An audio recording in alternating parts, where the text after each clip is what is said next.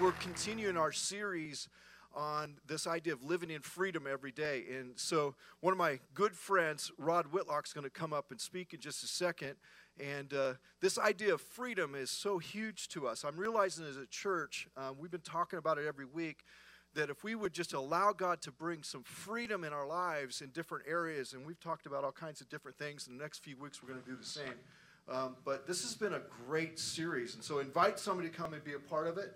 Today, Rod's going to be talking about finding freedom from past rejection specifically. And so would you just open your hearts and give it up for Rod Whitlock? Thanks, buddy. Good morning, Southridge. That's awesome. You guys are great. Listen, I need to forewarn you right away.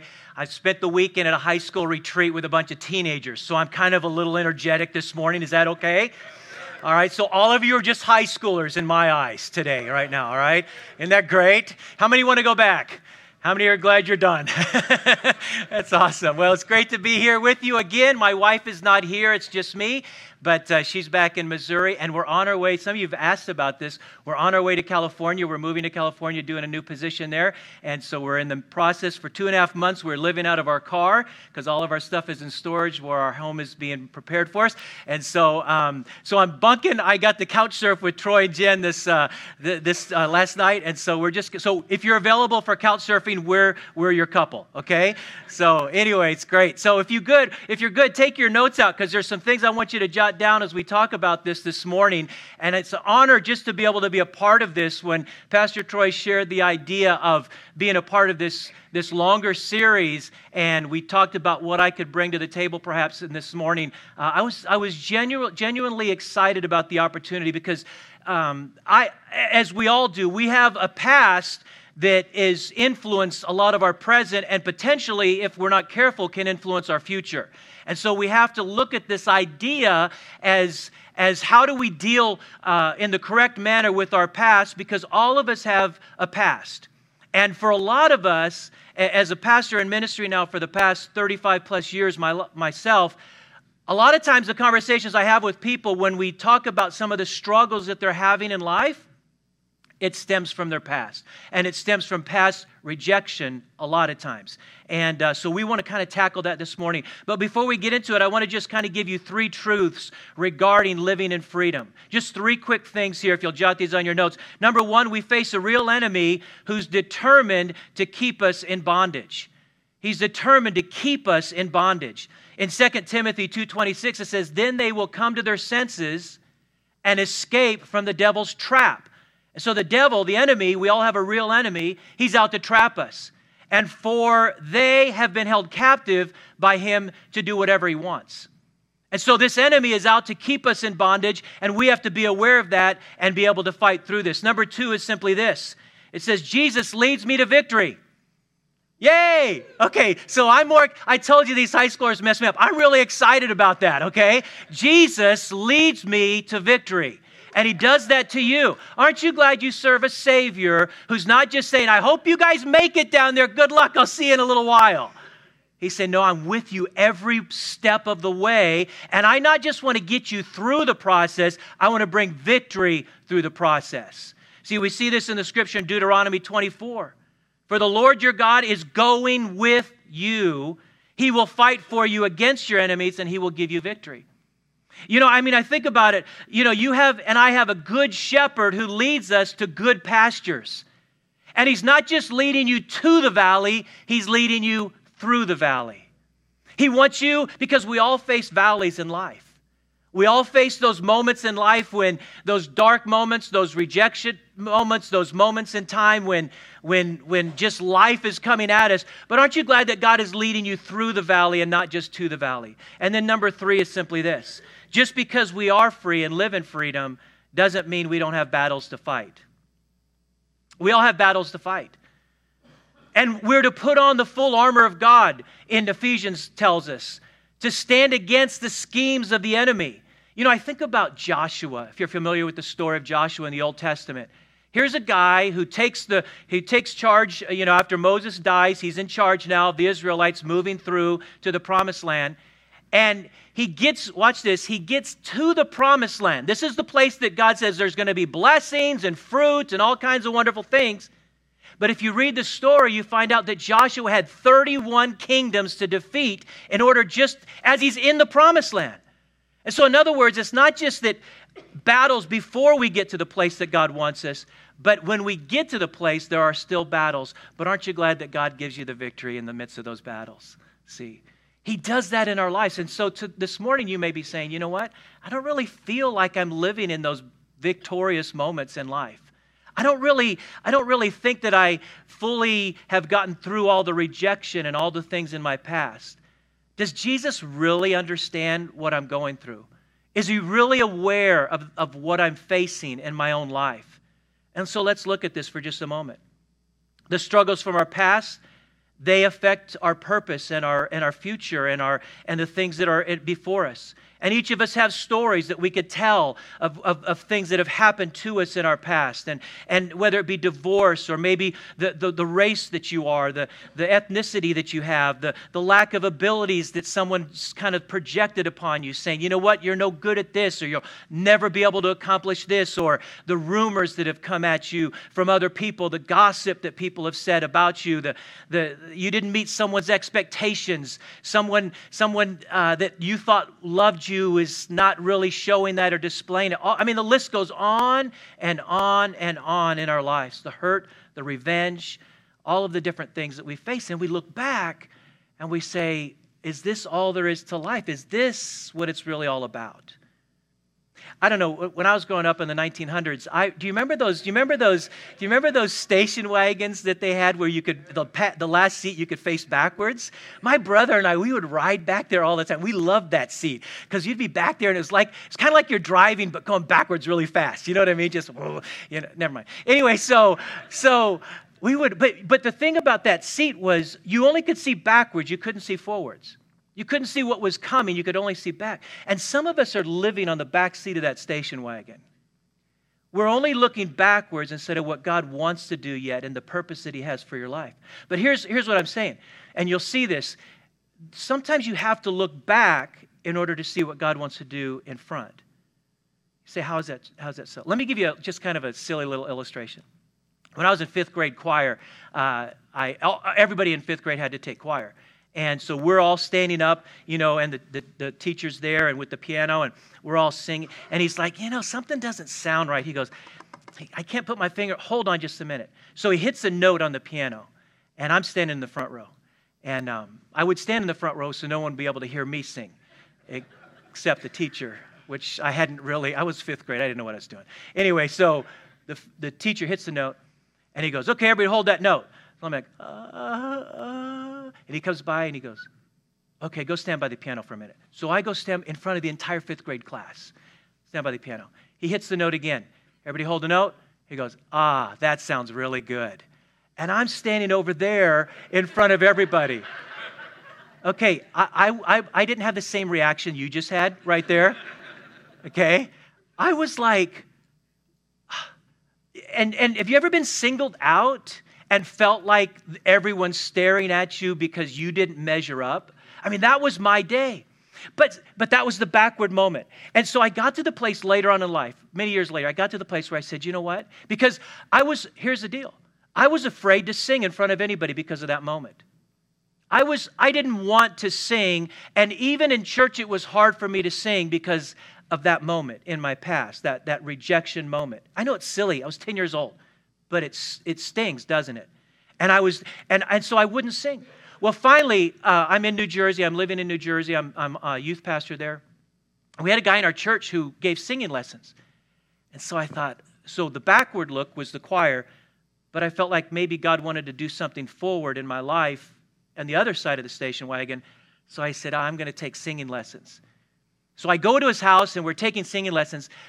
It was the second singing lesson, the second week that I'm there, that he tells me that he actually trains singers that sing on Broadway. Do you know what it's like to walk in after that moment to a guy who teaches guys how to sing on Broadway? You don't, because I do, because it still stings. Anyway, I started singing, and I'm like, now I'm really intimidated. But here's what I'm saying. I had to look back upon that moment to come to a place to say, you know what? I don't want to live in that moment anymore. Even if I've got to come and sing in front of a Broadway-style singer, teacher like this, I've got to step out and do something about it. And what happens is the enemy tries to get all of us to stay in the past, because if he can keep you in the past, you'll never come to a place where you understand and fulfill your purpose. And so I'm still not the best singer, but you know what? I don't mind singing in front of people. I'm not today in front of you, but over there, this way, yeah, I'm good. All right? But I'll sing.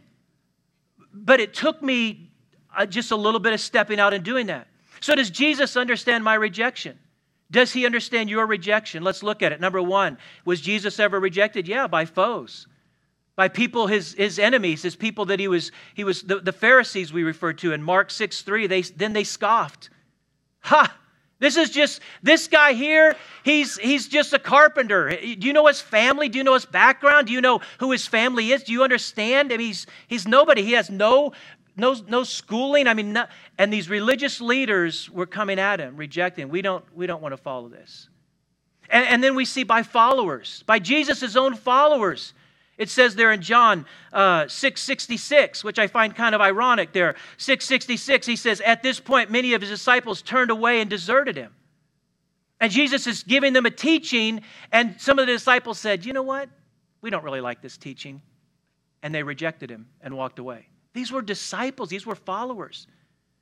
And then by a friend, Matthew 26:49. So Judas came straight to Jesus and kissed him. And you know the story, many of you do. And betrayed him. One of the 12. One of his friends. Watch this. One of the 12 that night Jesus had washed his feet. And yet he still came and betrayed him and sold him out for 30 pieces of silver. He had walked with Jesus for 3 years. He had seen all the stuff. He had seen it all. He had had those conversations around the campfire at night that we're not privy to because they're not recorded in Scripture. Judas knows conversations that we don't know this side of heaven. And yet he still rejected him. He still turned his back on him for some money. And then by his own family. I mean, think about it for just a moment. In John 7:5, for even his brothers didn't believe in him. His own brothers, his own family members turned their back at points upon Jesus. Does Jesus understand our rejection? Sure he does. By every aspect of society. And today, watch this, today there are people who still reject him. In our world today, all over the world, there are people who reject him. Now, think about this for just a moment. Jesus sees all this rejection in his life. He's looking at the back of the station wagon. What kept him focused on the cross? What kept him alive for the purpose of fulfilling so that you and I could spend eternity with him if we have a relationship with him? It was simply saying, you know what? I'm not going to live back here in this rejection. What I'm going to do is I'm going to turn and keep my eyes on my purpose and focus on what God the Father has for me in my life. Can you imagine if Jesus said, you know what? No one's going to believe this. No one's going to believe me. No one's going to follow. I'm throwing in the towel, and never did his purpose. You say, wow, that would be huge. But you know what? Think about us for a moment. There are people in your lives and in my life who are saying, what if they never fulfill their purpose? What if they never turn from the back to the front and never get beyond their past rejection and move on to their purpose? There are people waiting who are looking for us, me, you, all of us, saying, fulfill your purpose, because in you fulfilling your purpose, there's life for me. Just like with Jesus. See, as followers of Jesus, we imitate him, we follow him, we do as he does, we try to live our lives like him. And as a result of that, what we have to learn to do is say, okay, Jesus, you dealt with the rejection. You handled the rejection. You somehow got past it and stayed focused on the mission. How do I do that? What are some keys for me? What are some ways that I can really learn this for my own life? Because let's be honest today, every one of us in this room has been rejected at some point, and every one of us want to get past that and find out what God has for us in our lives. So let's look at it. Freedom from your past rejection. Take a little bit of time here as we wrap this up. But number one is shift your attention off yourself and onto Christ and others. Now you say, wait, that's just, I'm not really spend a lot of time on myself. I'm trying to love Jesus and all. But you know what? I think if we're really honest with ourselves, I think a lot of us spend a lot of times focused on ourselves. And I don't mean that like in a selfish way. Here's what I mean. We're like, God, help me through this. God, I need you here. God, I don't know what's happening. God, are you angry at me? God, and it's all about me. And I'm just encouraging all of us, what if we did this? Because that's looking out the back a little bit. What if we did this? What if we said, God, it's all about you. God, I love you. God, I bless you. God, I don't understand, but you know what? I still trust you. I still believe you have purpose for my life. I still believe you're focused with me and you want me to focus on my purpose. And then you begin to look at others and you say, you know what? Let me help. I understand you're going through a tough time. What can I do for you? How can I serve you? How can I be a blessing to you? In other words, I take the focus off myself and I begin to put it on Christ and others. And what begins to happen is that my mindset begins to change.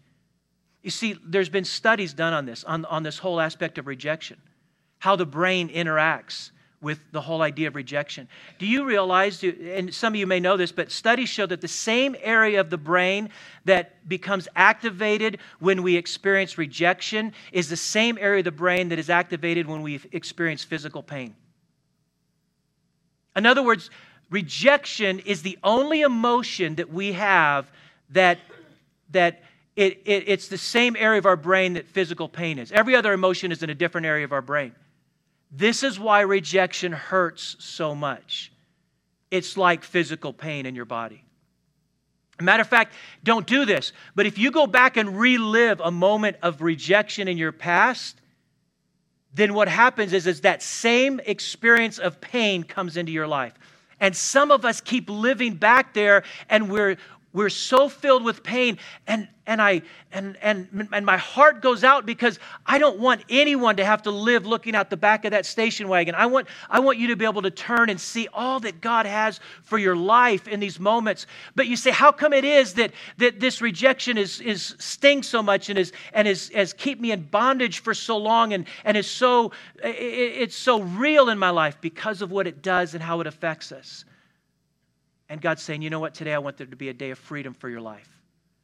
I want today to be, not next week, not let me get through the series and go, no, today God wants to set you free from all that past stuff and begin to walk in a new sense of freedom, you see. And when we relive that moment, every time it comes back to us.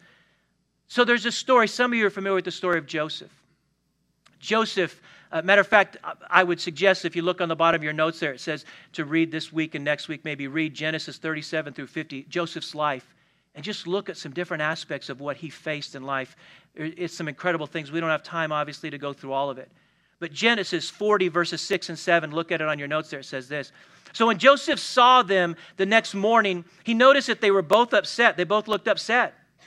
Why are you so worried today, he asked. Now you got to understand the context. So Joseph, and some of you know the story, but Joseph, he comes, he's got several brothers. They all don't like him. They want to kill him. And so they throw him in a cistern, a well, and then they say, well, we can't really kill him. He's our brother. So they see the Midianites coming by, and they're these guys that are traders. They trade all kinds of spices and things. And so they said, well, let's sell him as a slave. So they take him and they sell him to the Midianites. And then the Midianites, they're traveling along, and all of a sudden they come to this place and they see Potiphar, he's a wealthy landowner, and they say, you know what? We're going to sell him to Potiphar. You ever feel like a pawn in a chess game? You ever feel like just somebody's deck of, like the two of clubs that no one really values in a card game, just kind of there? And then so Joseph is now with Potiphar, and then he's accused by Potiphar's wife of trying to rape her, and he obviously Joseph had a lot of character because she tried to seduce him, and he said no and ran off. So there's character within Joseph. It wasn't like Joseph was a bad guy and did a lot of bad stuff. And here's where some of you are wrestling this morning. Some of you are wrestling because you're in the midst of a valley, you're in the midst of something going on in your life, and you think God's angry with you. It could very well be that you're doing everything right, and God is just leading you through the valley, not to the valley, but the enemy's still trying to do what he can in your life to get you off your purpose. So Joseph here is a good guy pretty much, but he gets accused, and so now Potiphar throws him in jail, in prison. And prisons back then were not like they are today. Like he didn't have cable TV, and he didn't have a nice bed, and he didn't have all those nice luxuries, air conditioning and stuff. It was pretty bad. And he spent years in prison for something he never did. And then these two guys from the king, the cupbearer and the baker, come. And they get thrown in prison for something. I don't know what they did. It doesn't tell us, but they get thrown in prison. And Joseph kind of befriends them. Now think about this for just a moment. Watch this. Here's a guy. You saw the history. You saw the back view out of the station wagon of Joseph's life. You saw all of that take place. And then all of a sudden, what happens is he comes, and we read verse 6 and 7. He goes up to these two guys and said, hey guys, what's going on? You look upset. In other words, he took the focus off of himself and his circumstances and began to place it on others. He began to look and say, how can I help you? Oh, I know I'm going through a tough thing here. I know things are rough in my life.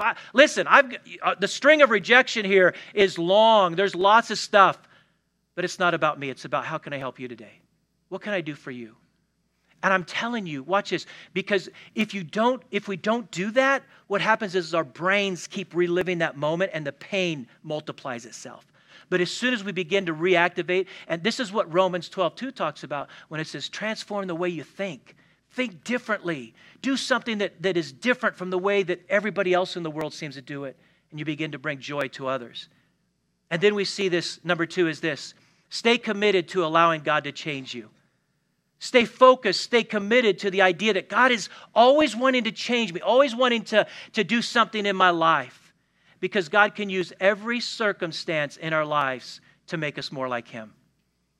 And I don't know about you, but I am so far from looking like Jesus. I need Him to change me because I want to be more like Him. But if I try to do it myself, but I got to let Him change me.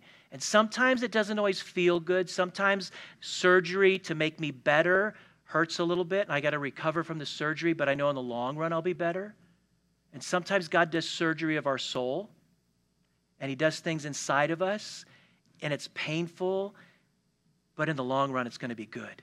See? And then it says in Genesis 50:20, it says this, you intended to harm me. This is Joseph talking. But God intended for good. He brought me to this position so I could save the lives of many. To save the lives of many. In other words, the enemy knows the potential of every person in this room. He knows what could happen if a follower says, you know what, I'm going after Jesus, I'm all in. And so he says, you know what, I'm going to do everything I can to stop that. And I'm going to bring pain and rejection and shame and guilt and all these things into their life. And then what happens is we tend to live back there, and instead God says, you know what, no. What the enemy meant for harm, God can turn it around. Aren't you glad that He leads us in victory? He can turn it around and save the lives of many. You have no idea. Watch this. You have no idea. Just by you making a little shift and me making a little shift in our lives that we could potentially save the lives of other people in some way, whether it be a big way or a small way. When I do marriage ceremonies, this is why none of you who are not married will ever ask me to do your marriage ceremony. When I do marriage ceremonies, I say to the couple, marriage is an invitation to die because your spouse is trying to kill you. All right? I mean, think about it for just a moment. Your spouse is trying to kill you and you're trying to kill him or her, right? You really are. You say you don't believe me? No, it's true, because here's what happens. We're all selfish. We're all selfish people. And your spouse sees it in you, and so she's trying to kill me, and I'm trying to kill her and her selfishness. And if we keep fighting it, it just creates all kinds of problems. So it's just better just to say, you know what? Okay, you win. You win. And how many of you husbands know the wife usually wins, right? Okay, so it's a different topic. Number three. Sever ties with your past in order to see the fruit. Sever ties with your past in order to see the fruit. Could I have my volunteers come up here, if you would, real quick?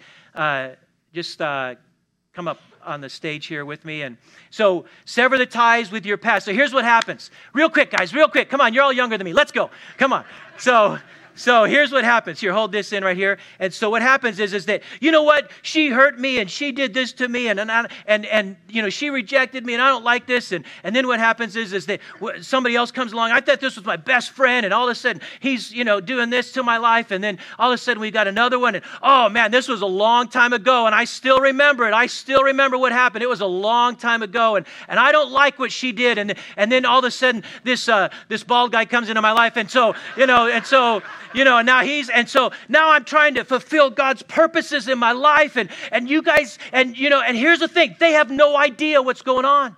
They're out living their life. It's me. I'm the one that's caught in bondage because I'm just trying to do things, but all this stuff is just tangled me up. Are you okay back there? All right. And so he has no idea. He has no clue what's going on. I'm the one in bondage, and all these things, and I don't like it, and I can't stand it. This happened so long ago, and all these things are happening. Troy, come here. Help me out here. Help me out. You know what the Bible says? The Bible says that the Word of God is sharper than a double-edged sword. I'd be a fool to bring a sword on stage, so I just brought scissors, but they're gold. And so what we do is we sever the ties. We say, God, you know what? I need to get into your word. I need to watch. I need to consider and think about what you think about me. Not what I think about me. Not what these guys think about me. Because they have no idea. They're living their life. And I can't get to my purpose when I've got all this stuff in my life. So I've got to learn and I've got to walk through and listen. It's not easy. I'm not saying it's easy. I'm not here to say it's as easy as cutting a rope. What I am saying is that coming here to Southridge, going to your life groups, going to the various places, hanging out with someone, having coffee with someone, talking through the issues, opening your Bible, reading through, and just taking a verse or two and just say, God, I don't want to just read this. I want it to really do surgery inside of me. See? Thank you, guys. You guys can. And let me finish up with this. Genesis 48:14. But Jacob crossed his arms. Now, again, you got to have to read the story because I'm just giving you just a snapshot, an Instagram of a video. But Jacob crossed his arms as he reached out to lay his hands on the boys' heads. And he put his right hand on the head of Ephraim, and though he was the younger boy, and his left hand on the head of Manasseh, even though he was the firstborn. He was blessing him. These were Joseph's kids later in life. And Manasseh was the oldest. He should have gotten the blessing with the right hand. But Grandpa says, no. See, you got to understand that in the Bible, names are very important as they are today, and they mean something. Manasseh meant forgive or forget. That's what his name means. And then Ephraim means fruit. And so Joseph, watch this, Joseph comes and says, I'm going to name my firstborn Forgive, because I need to forgive all the people who've hurt me. And then I'm going to name my second one Fruit, because God is going to do fruit in my life. He had the right order. But the grandfather, the legacy leaver, Joseph comes and switches his arms. And he gives the blessing to the younger over the older. He was blessing the fruit more than the forgiveness. In other words, here's what I'm saying. Yes, we forgive, and yes, we move on, because there's fruit on the other side. But our Heavenly Father says, you know what? I'm going to bless the fruit in your life. I'm going to bless that and make it bigger. When I was growing up, some of you know the background, having 4 different fathers. My mom and dad weren't married. Never seen my father. That's my back seat on the station wagon. Multiple abandonments of dads and all this stuff. From the time I was in kindergarten to the time I was 18 or graduated high school, we moved 18 different times that I can remember. I was always being introduced in front of the class as the new kid, Rodney Michael, whatever my last name was at that moment. And sometimes it wasn't even officially that because my birth certificate said this, but I had a different dad. And so they gave me the dad's last name in front of the class. And so my identity as an individual was always in question. I was always being introduced in front of multiple crowds as the new kid. Didn't know anybody. I hated it. It's the backseat of the station wagon. Do you know what God's doing now? And what God has been doing over the years? Today, I don't say this is not about me. Today, I travel all over the world speaking to teenagers. I'm always introduced as the new guy. I don't know anybody in the crowd. I've spoken to teenagers as much as 15,000 in an arena. Don't know anybody. I'm the new guy being introduced. I'm not saying this to pat myself. What I'm trying to show you is this, that the blessing is on the fruit of your life, but you got to get through the forgiveness part. And God wants to use what the enemy has tried to destroy your life with the anger and the stuff in my heart from being that new kid that always introduced, to say, you know what? There's great fruit. Let's pray. Let's pray.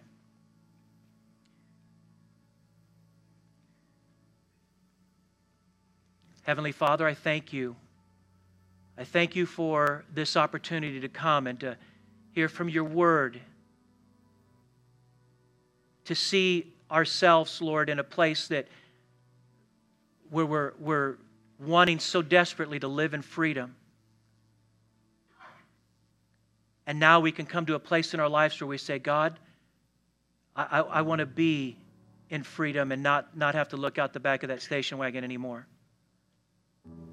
You have purpose for my life. You have fruit you want to do in my life. The blessing is on the fruit of my life. And so this morning I choose to forgive. I choose to move beyond. I choose to sever the ties. I choose to cut the rope.